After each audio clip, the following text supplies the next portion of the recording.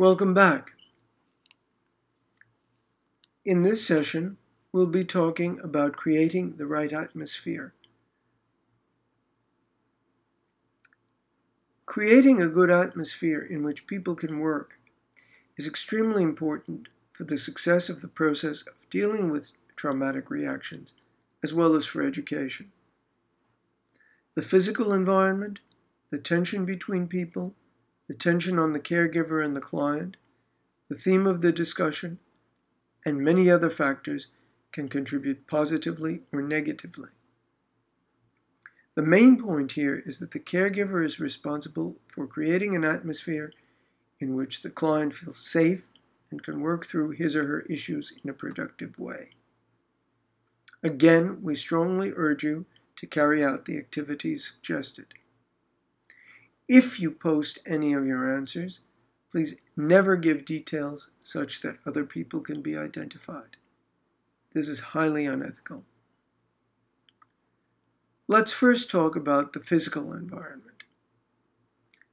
The physical environment for the work is very important. In our view, in working with traumatized clients, it should be as informal as possible so as to make the client as relaxed as possible. Medical settings may remind the client of torture or of medical procedures. Formal offices with desks may remind the client of interrogation. Light and temperature are very important. It should be for the client to determine those. Doors should not be locked, and the exit route should be clear.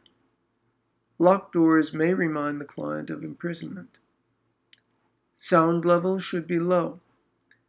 We recommend against music, as various clients may like various sorts of music, and, again, it can bring up a variety of memories, both good and bad.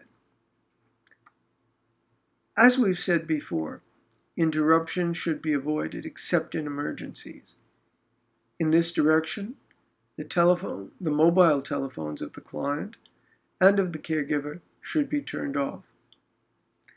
There may be circumstances, however, in which the client feels safer with the mobile telephone turned on.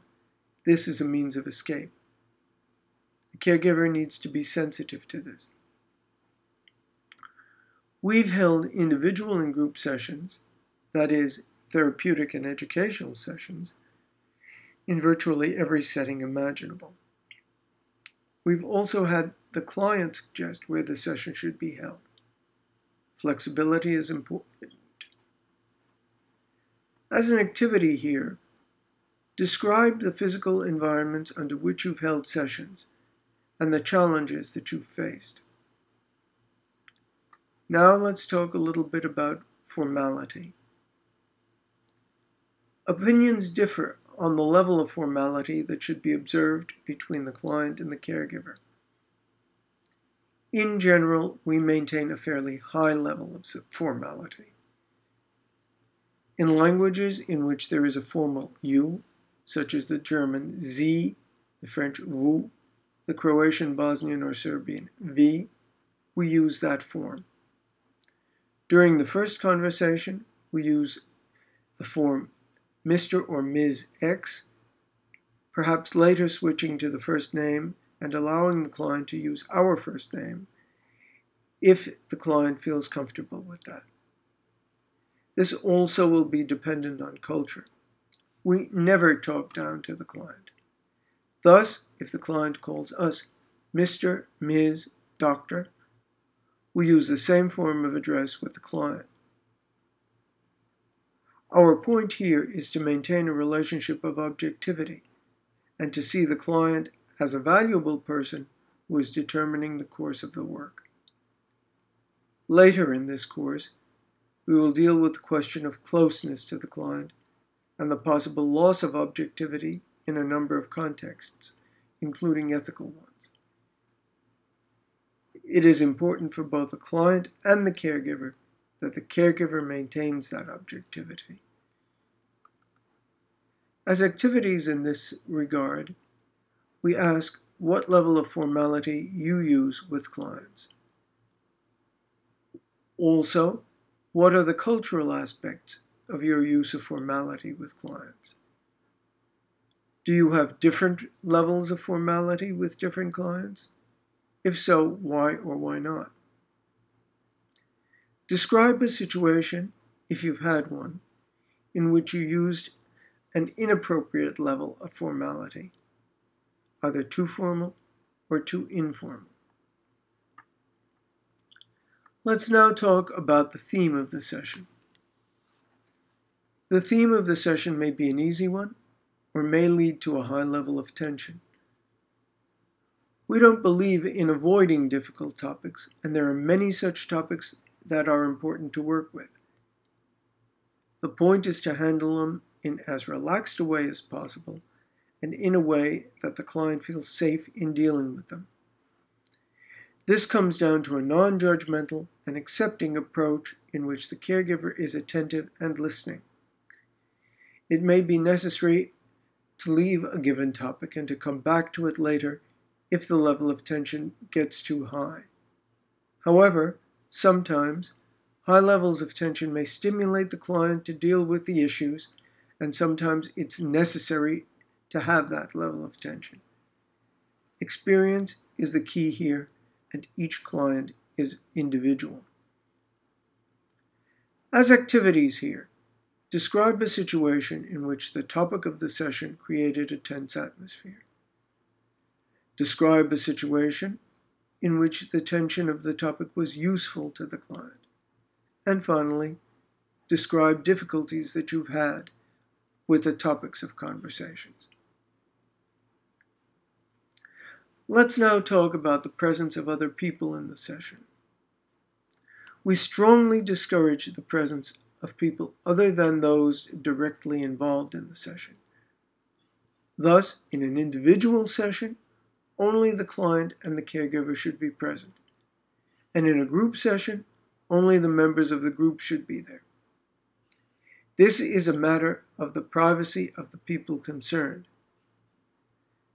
The presence of a spouse, a parent, or anyone else can inhibit the client and can strongly influence the relationship between the caregiver and the client.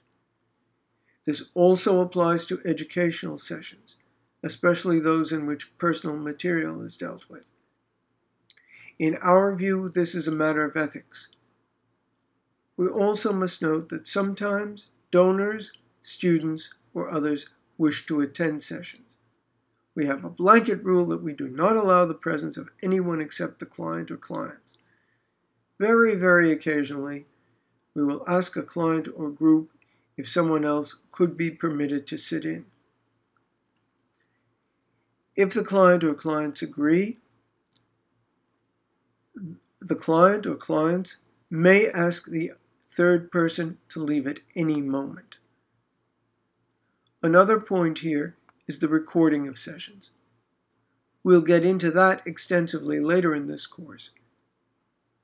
In brief, we tell the client why we want to make the recording and who will see or hear it. We will not make the recording if the client does not agree. This again is a very important ethical point. As activities, we ask you to describe a situation in which the presence of another person disturbed the session and/or the relationship between you and the client and/or between you and the group. Are there circumstances in which it is useful or even required to have another person present in the session or to record the session? Finally, we will talk about the pressure on the caregiver and on the client in the context of creating a good atmosphere. Both the client and the caregiver can be subject to internal and external pressures. Each of these pressures separately, as well as the combination of them, can contribute to make the atmosphere much more difficult. One frequent issue is the time available for the session.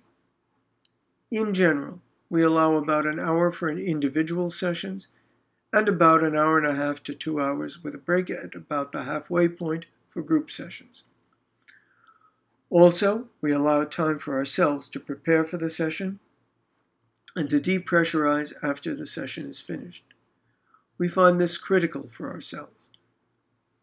We'll discuss this in greater detail in the section of this course on self-care. There may be personal pressures on both the caregiver and on the client. It is the responsibility of the caregiver to be aware of these on both sides.